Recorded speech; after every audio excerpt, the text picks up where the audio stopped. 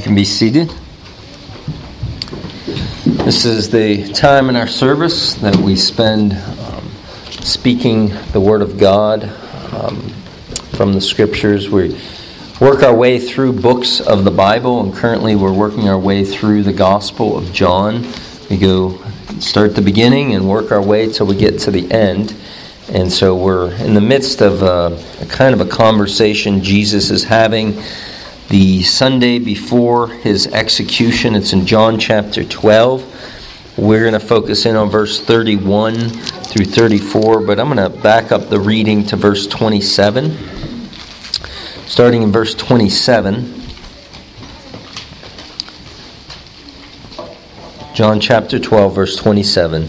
Jesus says, "Now my soul has become troubled. And what shall I say? Father, save me from this hour? But for this purpose I came to this hour. Father, glorify your name." Then a voice came out of heaven. "I have both glorified it and will glorify it again." So the crowd of people stood by and heard it were saying that it had thundered. Others were saying, "An angel has spoken to him." Jesus answered, "This voice has not come for my sake, but for your sakes." And then the verses we'll focus in on this morning. "Now judgment is upon this world. Now the ruler of this world will be cast out. And I, if I am lifted up from the earth, will draw all men to myself." But he was saying this to indicate the kind of death by which he was to die. The crowd then answered him, "We have heard out of the law that the Christ is to remain forever. And how can you say the Son of Man must be lifted up? Who is the Son of Man?" This is God's word. Let's ask him for help in understanding it and applying it to our lives. Lord God, we need your grace. Lord, your Spirit illuminates our minds, moves our heart and our will, and we desperately need that this morning. So we ask, Spirit of the living God, to teach us, instruct us in your holy word, to give us a love for Jesus and a will that is desiring to obey him, so that you might be glorified. In Jesus' name, amen. Sometimes the most entertaining part of a boxing match is not the actual boxing match itself, but is the weigh-in that takes place before the boxing match. Because it is there at the weigh-in where each of these boxers probably immodestly is down to the bare minimum, has to weigh in, and all the press and media are there giving attention to these two men. And it's there that they begin to open their mouths, begin to jaw at one another, and begin to make predictions related to the fight, guaranteeing the outcome, guaranteeing tremendous pain to be inflicted upon their opponent. Now, the Lord Jesus is here the Sunday before the big match. And he's, in a very real sense, making some predictions. He's, if you will, talking trash. He's saying what's going to happen, what's going to take place. This is how it's going to go down. And in that we get a window, a preview into his cross work. A preview that really began earlier on in the chapter, and starting with his triumphal entry into Jerusalem on that donkey, where he was not coming as the anticipated freedom fighter to strip off the yoke of Roman bondage, but coming as a lowly servant on a donkey, ready to offer peace to the nations. And here after this, these Greeks come to Jesus, and this immediately signals that Jesus saying that the hour has come for the Son of Man to be glorified. And this is Jesus' speaking about the cross and what the cross that he's going to endure in the later on this week. And we saw last week something of the glory of the cross in the previous verses that we looked at as he anticipates this, the anguish of the cross. In verse 27, his soul had become troubled. He was in tremendous anguish, and he was even tempted to ask the Father to save him, to deliver him from bearing the wrath that he would endure upon the cross. But then he resolves that it was for this very purpose that he came to the cross. We also saw here that this was his great mission. This was his purpose in going to the cross. The cross is not something that's peripheral in the life and ministry of Jesus. It's center stage. It's the grand event. And then we also saw the attestation of the cross, namely that the Father speaks from heaven that he has glorified his name and will glorify his name through the cross. And that's where we pick up in this discussion here in verse 31, where Jesus now gives some further instruction and preview about what is going to take place in the next couple days through the cross. He says in verse 31, "Now judgment is upon the world." And this is what I'm calling the indictment of the cross, or you might title it the condemnation of the cross. And it kind of seems strange to think of it like that. The indictment of the cross, when somebody is indicted in court, this is when charges are brought against them. When we think of the term condemnation, it's a very negative term. You may be thinking, well, I thought the cross was where salvation took place, deliverance, where Jesus takes the sins of others. He takes the punishment and guilt that we deserve on his own back. And that is true. It is. But whenever there is deliverance in the Bible, there's also condemnation. And the reality is that it is through the cross, because in the cross, Jesus is going to deliver people from the guilt and punishment of hell, that it's also at the cross some will not be delivered from the punishment of hell. I mean, think of it just even in this very context. It is Caiaphas himself who says earlier on in this chapter that it's better for one man to die on behalf of the rest. It's better, it's more expedient to sacrifice this one man. It's for the good of the nation. And when he said this, He spoke, in a very real sense, ignorantly. He didn't realize what he was saying. He was prophesying the death of Jesus on behalf of his children. But the point being is that the death of Jesus, the cross, the hour that was about to take place, would be an indictment against Caiaphas, who in a very real sense is representative of the world. The world throughout the Gospel of John is often used, it's used in a variety of ways, but it's often used in a very negative sense, right? The world as that system of unbelief. The world in its state of fallenness and railing against the Creator. This is laid out early on in the Gospel of John when, I think it's in verse 10, where it says that He was in the world and the world was made through Him, but what? The world did not recognize Him. It's this world that Jesus is speaking of, this world that does not recognize Jesus, that Jesus says, now the hour has come for judgment upon the world. And as I mentioned earlier, this is always God's way. Whenever He brings salvation, He also brings judgment. If you go all the way back to the days of Noah, where God rescued Noah and his 3 sons and their wives and delivered them through the waters of the flood, through the ark. He also is bringing condemnation. In Genesis chapter 19, when God was going to deliver Lot and his family through these angels, God was also bringing His hammer of judgment upon those cities of the plain of Sodom and Gomorrah. When God was going to deliver His Hebrews out of Egypt through these, through the amazing parting of the water and what we know as the Exodus to bring them into the promised land, He was also bringing His hammer of judgment down upon the Egyptians.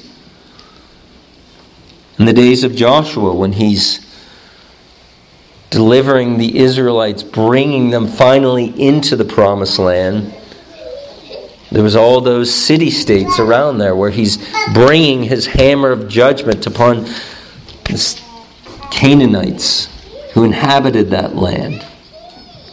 We see it in that famous account of David and Goliath, right? As God delivers the Israelites from the Philistines, He also brings the severed head of Goliath. This is always God's method. And so it would make sense that in the days of Jesus, at the hour when the showdown is about to take place, and He's about to deliver sinners from the guilt of hell, He's also going to be bringing His hammer of judgment upon the world of unbelief. Because it is in this saving act of Jesus upon the cross that those who do not believe and embrace this saving act, that they seal their own doom. They seal their own eternity in hell forever.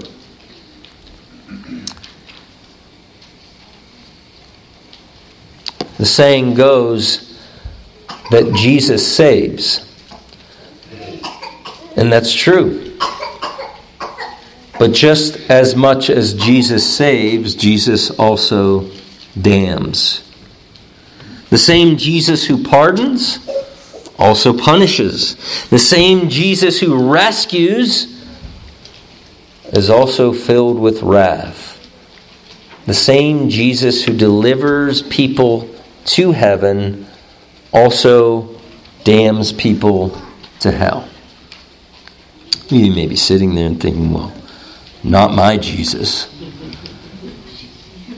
Well, friend, if your Jesus doesn't damn people to hell, then, let me say this as gently as I can, your Jesus doesn't exist. He's a figment of your own imagination. He doesn't exist. Listen to John's record of Jesus in Revelation 14:10-11.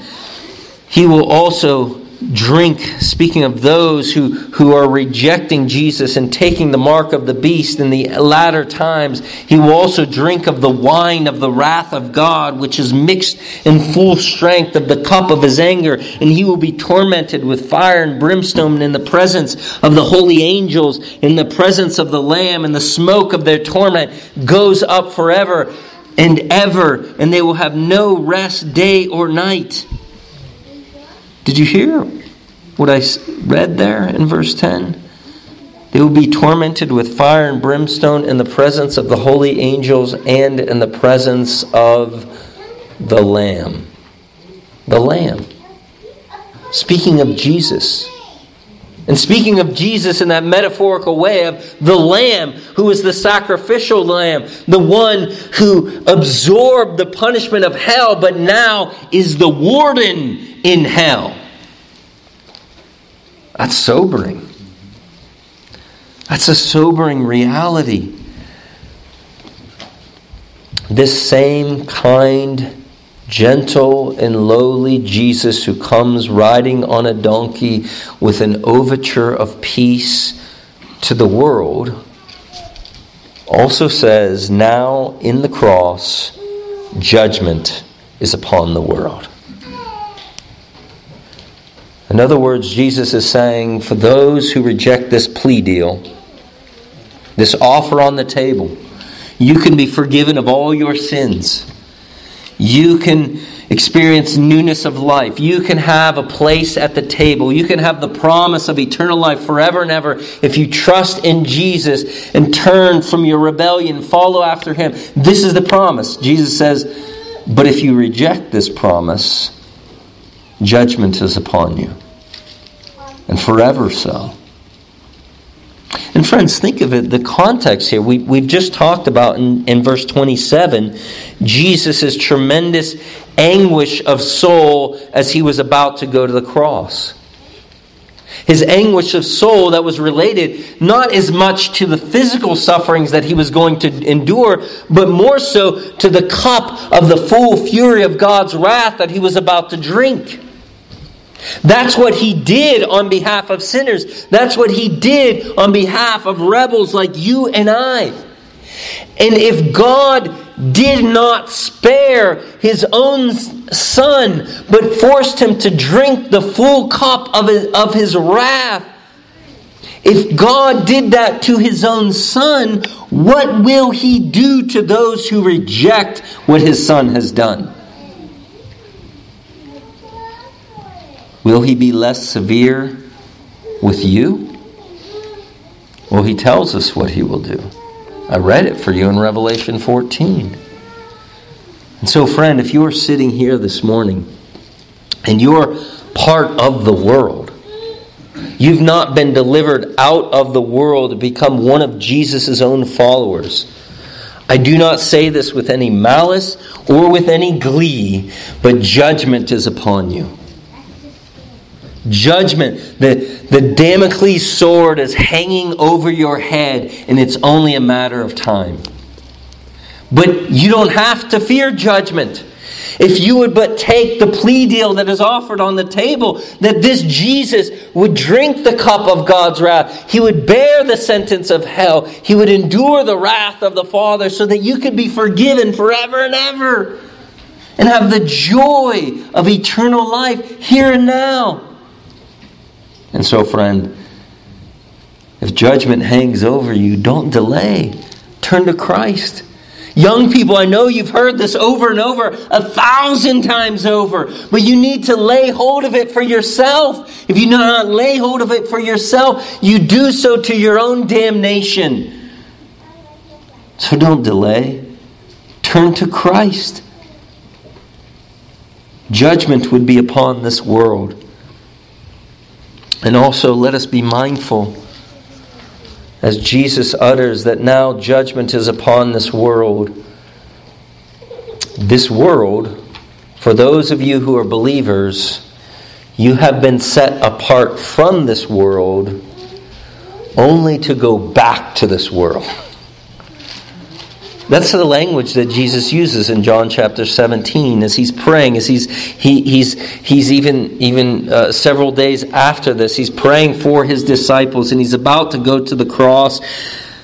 Later that morning He says, I do not, in John 17:14, I do not ask you to take them out of the world, but to keep them from the evil one. They are not of the world, even as I am not of the world. Sanctify them in the truth. That means to set them apart. Set them apart from the world. Your word is truth. And then Jesus says in verse 18, as you have sent me into the world, I also have sent them into the world.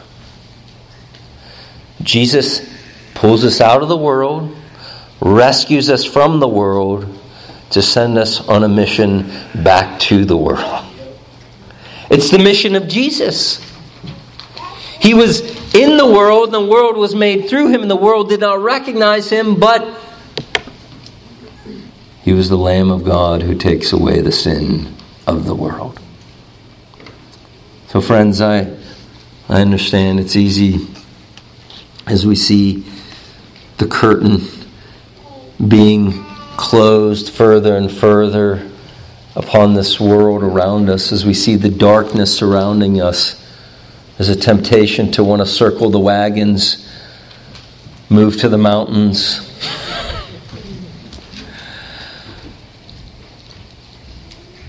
But this is our mission field. This is the heartbeat of Jesus to have an open hand towards this lost and perishing world. And yes, if there is a refusal of this offer of grace, the sentence will be final, it will be deliberate, and it will be severe. But as the older writers used to say, that the judgment of God is His strange work. It's His strange work. He delights to show mercy. That's the condemnation of the cross, or the indictment of the cross. Secondly, the expulsion of the cross. Look at the second part of verse 31. After he says that now judgment is upon the world, he says again, as Jesus is looking to the cross at the end of the week, as he's in a sense saying how it's going to go down, in verse 31 he says, now the ruler of this world will be cast out. And again, similar to this judgment upon the world, the judgment of the world takes place in a very real sense in stages. You know, each unbeliever in the world, when they die, there is a kind of a judgment, a sentencing to a present hell, but there's also a future judgment of this world and the second coming. There's also a great white throne of judgment. And in a similar way, when it comes to this casting out of the ruler of this world, it's in segments, just as much as what he says in a minute, where he says, when he is lifted up, he will draw all men to himself. That doesn't take place immediately. That didn't happen in 33 AD where all men were drawn to him. No, Jesus is still today drawing men to himself. And so it says the ruler of this world will be cast out. Now you may read that and say, God's going to be cast out? I mean, I thought God was the ruler of this world. Well, yes, God is the king. God is the sovereign. He's the creator, the almighty. Jesus himself is king. But you know that's not what Jesus is talking about here, right? That Satan, or the adversary, is given a realm of dominion in this present world, in this fallen world as it is. In fact, 3 times in the Gospel of John, Satan is called the ruler of this world. The Apostle Paul in 2 Corinthians 4:4 calls Satan the god of this age who has blinded the mind of the unbeliever. And Paul in Ephesians chapter 2 says, and you were dead in trespasses and sins in which you formerly walked according to the course of this world, according to what? The prince of the power of the air, the spirit who is now at work in the sons of disobedience. And just in case you think that's a fiction, remember when Jesus is going toe-to-toe with Satan in the desert, you remember Satan himself in Matthew chapter 4 and verse 8, it says the devil took him to a very high mountain, showed him all the kingdoms of the world in their glory, and said, all these things I will give to you if you fall down and worship me.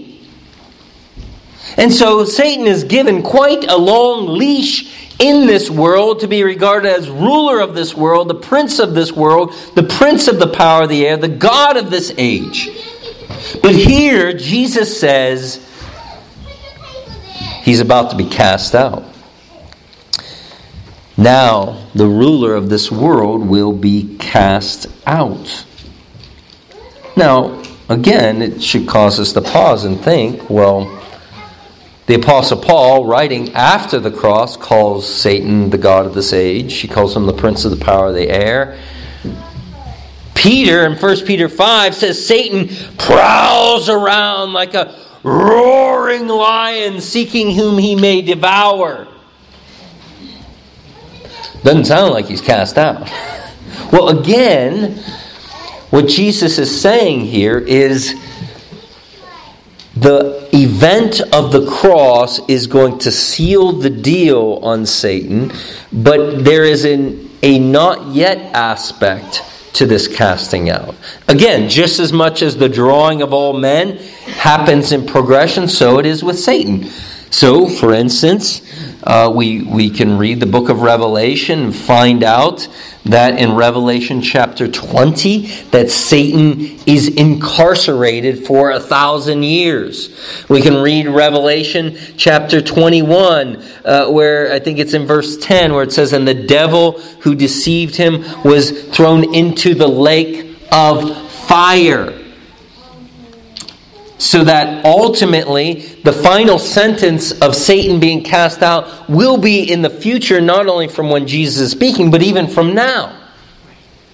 But there is a progressive casting out of Satan here and now, and ultimately in the future. Well, how so? Well, every time a believer, somebody is redeemed and becomes a believer, all of a sudden, the handcuffs of Satan are taken off.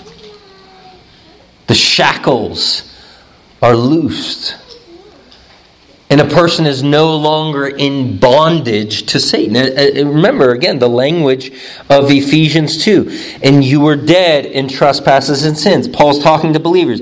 "In which you formerly walked according to the course of this world, according to the prince of the power of the air, the spirit who is now at work in the sons of disobedience." In verse 4, "But God, being rich in mercy because of His great love with which He loved us, made us alive and raised us up in the heavenlies, seated with Christ, so that a person is no longer in bondage to Satan."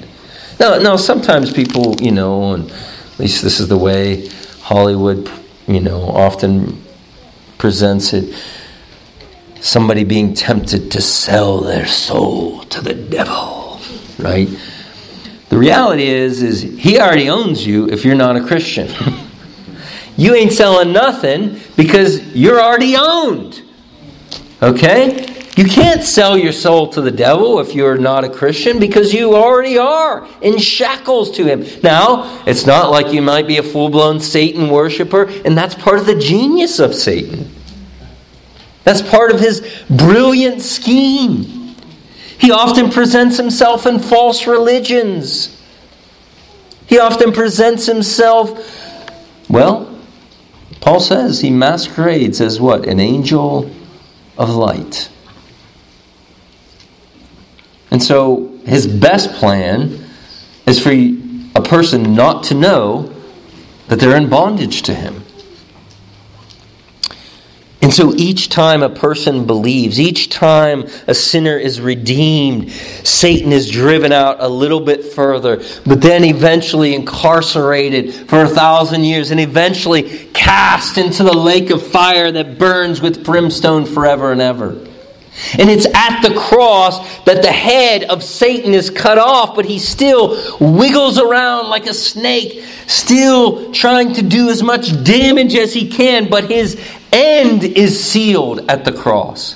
And this is what Jesus is doing here. In a very real sense, he's talking trash. Now the ruler of this world will be cast out. And friends, this is part of a grand theme in Scripture. And this is where we see the cross as a huge, momentous event in this great, grand scheme. Because it starts way back in the Garden of Eden, right? In the Garden of Eden, the serpent comes to Eve. And the serpent, we know, is Satan. And he comes and tempts Eve and says, "Did God really say?" And he tells Eve that she's not going to die. God's not really going to punish you for eating of that fruit. The same kinds of lies we hear today. There's not a real hell. And the serpent continues with his temptation in verse 4. He says, "You will not surely die.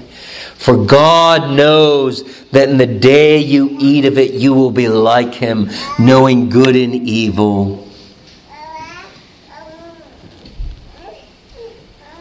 And Satan seduces Adam and Eve, and Adam partakes as he's right there with her. But then you remember in Genesis 3, immediately on the heels of that, right after God begins cursing both Adam and Eve and the serpent. And God, in cursing the serpent, says in Genesis 3:15, I will put enmity between you, talking to the serpent, and the woman, between your seed and her seed. He shall bruise you on the head, and you shall bruise him on the heel. Here's this forecasting that God says that there is going to be a seed of the woman, a seed of the serpent.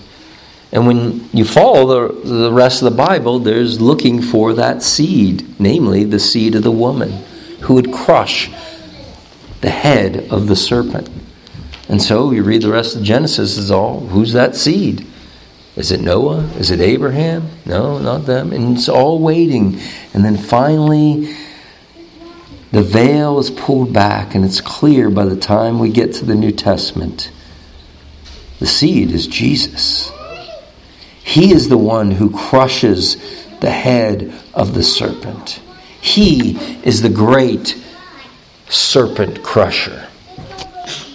And he does it at the cross.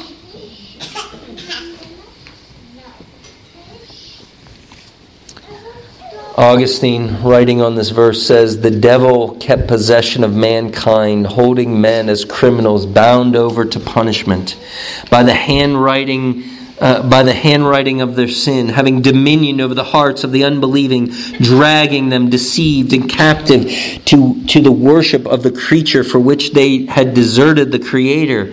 But by faith in Christ, confirmed by his death and resurrection, through his blood shed for the remission of sins, thousands of believing persons obtain deliverance from the dominion of the devil and are joined to the body of Christ and quickened by his Spirit as faithful members under so great a head.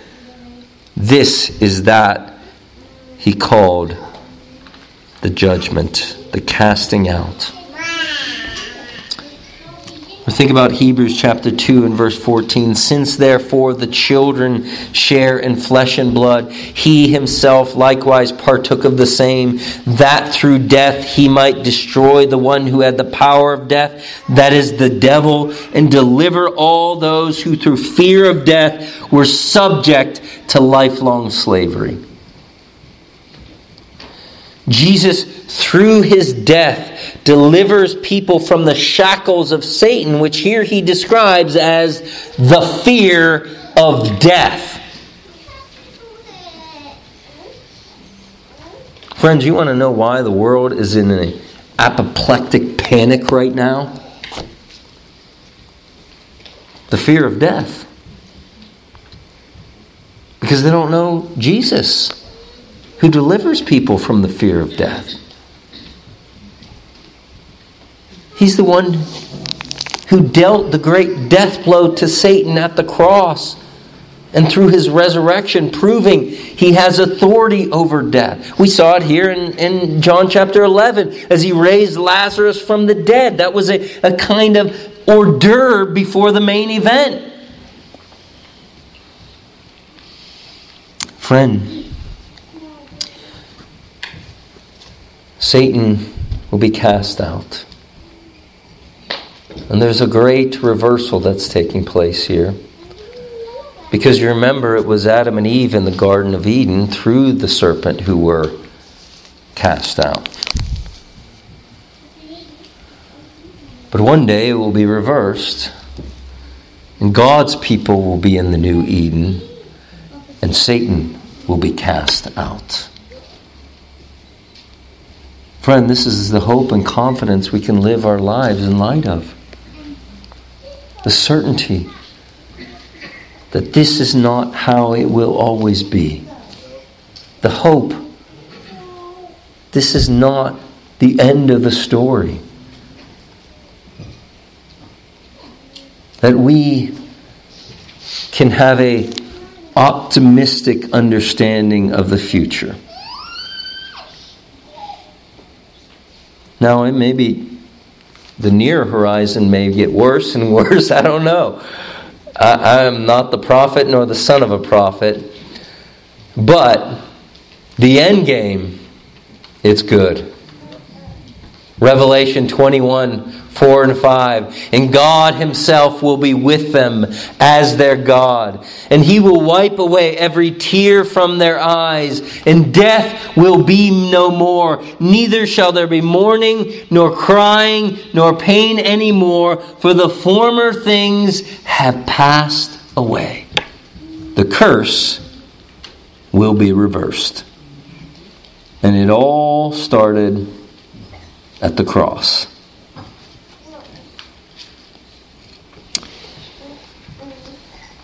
So, friend,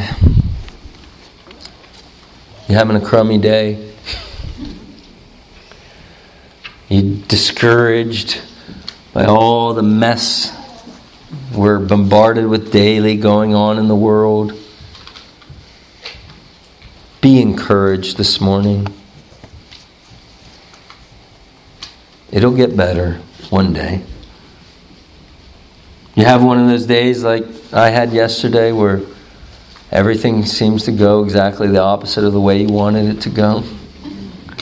You're planning for it to go and all your plans are foiled and you just want to hold on to those plans and make sure everybody knows how angry you are. Just let go. You're not in control of the future, but God is. So, we've seen the condemnation of the cross, or the indictment of the cross. We see the expulsion of the cross, namely the ruler of this world will be cast out. Thirdly, what I'm calling the application of the cross. This is the more positive aspect. In verse 32, Jesus says, "And I, if I am lifted up from the earth, will draw all men to myself." But he was saying this to indicate the kind of death which he was to die. Jesus says, "And I, if I am lifted up." So again, it's very clear Jesus and all of his thoughts are towards the cross. He's talking about how he's going to die. He says, "I, if I am lifted up from the earth." Now we've talked about this in previous teachings here in John 12. John, more than any of the other gospel writers, speaks of the cross as Jesus' exaltation. And there's a kind of a play on words here that John often uses. In fact, scholars have come up with a name for it. They call it Johannine irony, or if you like the word, a double entendre. It's a double meaning, where lifted up speaks of his death by crucifixion. He's suspended between heaven and earth on a Roman stick. But it also, lifting up, refers to being exalted. So there's a very literal way in which Jesus is lifted up, but also in a very figurative way, this is his coronation. This is his throne, that Roman cross. And so Jesus, and this isn't the only time John uses this language. Remember Jesus' conversation with Nicodemus in John chapter 3, 14 and 15, where Jesus says, "Just as the serpent was lifted up in the wilderness, so also the Son of Man will be lifted up, and everyone who believes in him will have eternal life." Serpent lifted up, Jesus lifted up. It's also used in John chapter 8 and verse 28, where Jesus says, when you lift up the Son of Man, you will know that I am He. So again, Jesus is thinking about what's going to happen several days after this. When I'm lifted up from the earth, I will draw all men to myself. And also you notice there's a little bit better understanding of this lifting up in verse 33 than we've seen earlier on in the Gospel of John. Namely, they're starting to get it. He's talking about his death. But he was saying this to indicate the kind of death by which he was to die. So, Jesus says, when I'm lifted up, speaking of the cross, I will draw all men, or literally all, to myself.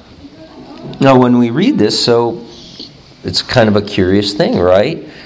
Jesus is going to draw all men. Well, but not everybody goes to Jesus, right?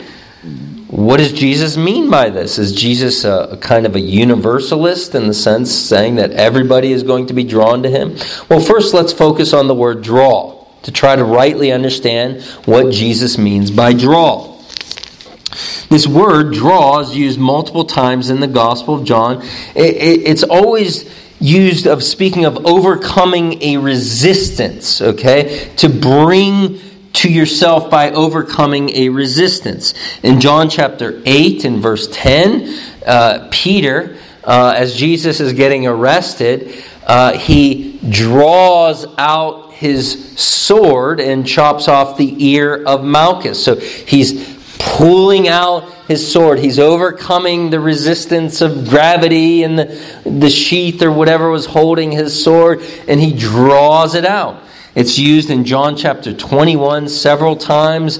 Remember, Peter and the disciples are out fishing, not catching anything, and Jesus tells them to put the net on the other side of the boat. They realize, oh, it's Jesus. We've been through this before. And all of a sudden, John records that there was 153 fish, I think is the number, that like dive into the net, and they're drawing the net. They're pulling the net. It's also used, probably most famously, in John chapter 6 and verse 44, where Jesus says, "No one can come unto me unless the Father who sent me draws him, and I will raise him up on the last day." It's that last sense that is used most clearly parallel here, so that this is a kind of effective drawing that in John 6 the Father does. Here in John 12 the Son is doing. He's drawing people to himself. Now, you'll notice the word all there. Now, some people will say all means all, and that's all that it ever means. But that's a very naive understanding of the word all. All, you always have to look at all in its context. Is all speaking of every single person without exception? Well, I think we would say safely, no, that's not what Jesus means. Let me give you a couple other options. It seems to me, now, this verse, I will have you to know, it's used sometimes as what I call an alligator verse. You know what an alligator verse is? It's a verse that, you lay out 50 verses to demonstrate a theological position, and somebody lays out an alligator verse, and that's supposed to just gobble up all those 50 other verses and nullify everything that they mean. Okay? Well, it's probably not the best way to handle the Scripture, right? So this is often used as an alligator verse, especially for John 6:44, where Jesus said, "No one comes unto me unless the Father who sent me draws him." And then they'll say, well, you go to John 12:32, he clearly draws every single person without exception. Well, if draw is used in the same sense in which it is in 6:44, it can't be every single person without exception, or every single person without exception would be a believer, right? So it seems best to understand this, the all in the sense of all kinds of people. Or maybe even all in the sense of John 6:37. Jesus says, "All that the Father gives me will come to me, and anyone who comes to me I will in no wise cast out." But the all, certainly in this context, would seem to suggest an all in the sense of not merely for the Jewish people, but as Caiaphas unwittingly said earlier on in the passage, the scattered children of God. Or as John records in the book of Revelation, chapter 5, where Jesus dies to purchase a people from every tongue, tribe, and nation. Because, again, let me remind you, who is there in this very context? Who's listening? Who approached Jesus back in chapter 12 and verse 20? The Greeks. The Greeks are there. The Greeks are there, Gentiles, non-Jewish people, which again, in our thing, well, no big deal, But in the course of redemptive history, where God has been working with the Jewish people primarily for thousands of years, this is a big deal. This is huge. So then when Jesus says, when I am lifted up, I will draw all men to myself, he's saying, again, something tremendous is going to take place. I'm going to go public with this. I'm going to not be merely dealing with the Jewish people, but I am going to draw people from every tongue, tribe, and nation, and I'm going to effectively draw them to myself. And again, back to the trash talking here. Jesus is saying, this is how it's going to go down. This is how it's going to take place. I will have a people after my own name. I will have a people who will be drawn to me. They will come to me. So again, we can't have a view of Jesus as a Jesus kind of wringing his hands, hoping that everything turns out okay. No, a triumphant Jesus who, according to Isaiah 53, sees his offspring and is satisfied. Because the mission was accomplished. And the application of redemption, yes, will take place throughout the course of all of human history until Jesus eventually comes back. But every single one whom Jesus intends will come to him. Not one will be lost. Not one. And so, for us today, this should bring a sense of joy and consolation.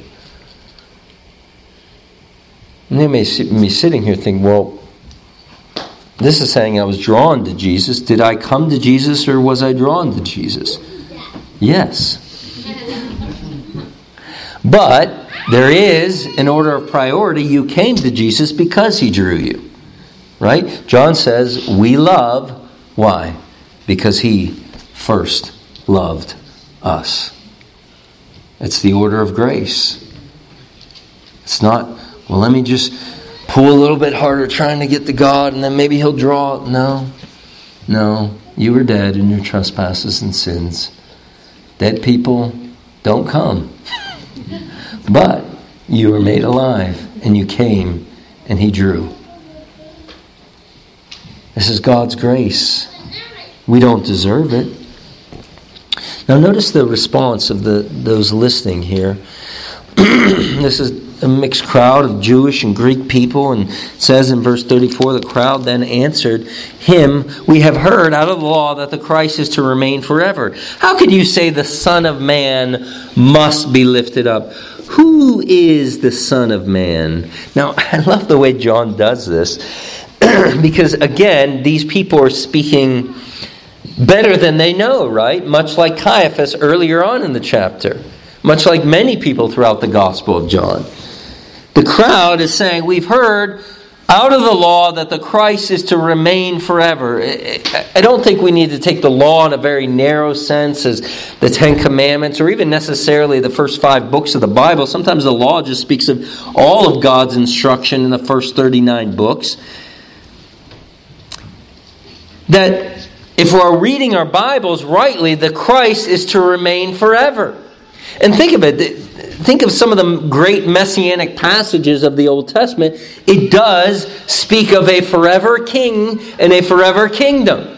Right? Isaiah 9:6. For a child will be born to us, a son will be given, and the government will rest upon his shoulders, and his name will be called Wonderful Counselor, Mighty God, Eternal, Forever, Father, Prince of Peace, and there will be no end to the increase of his government or of peace on the throne of David and over his kingdom, to establish it and uphold it with justice and righteousness from then on and forevermore.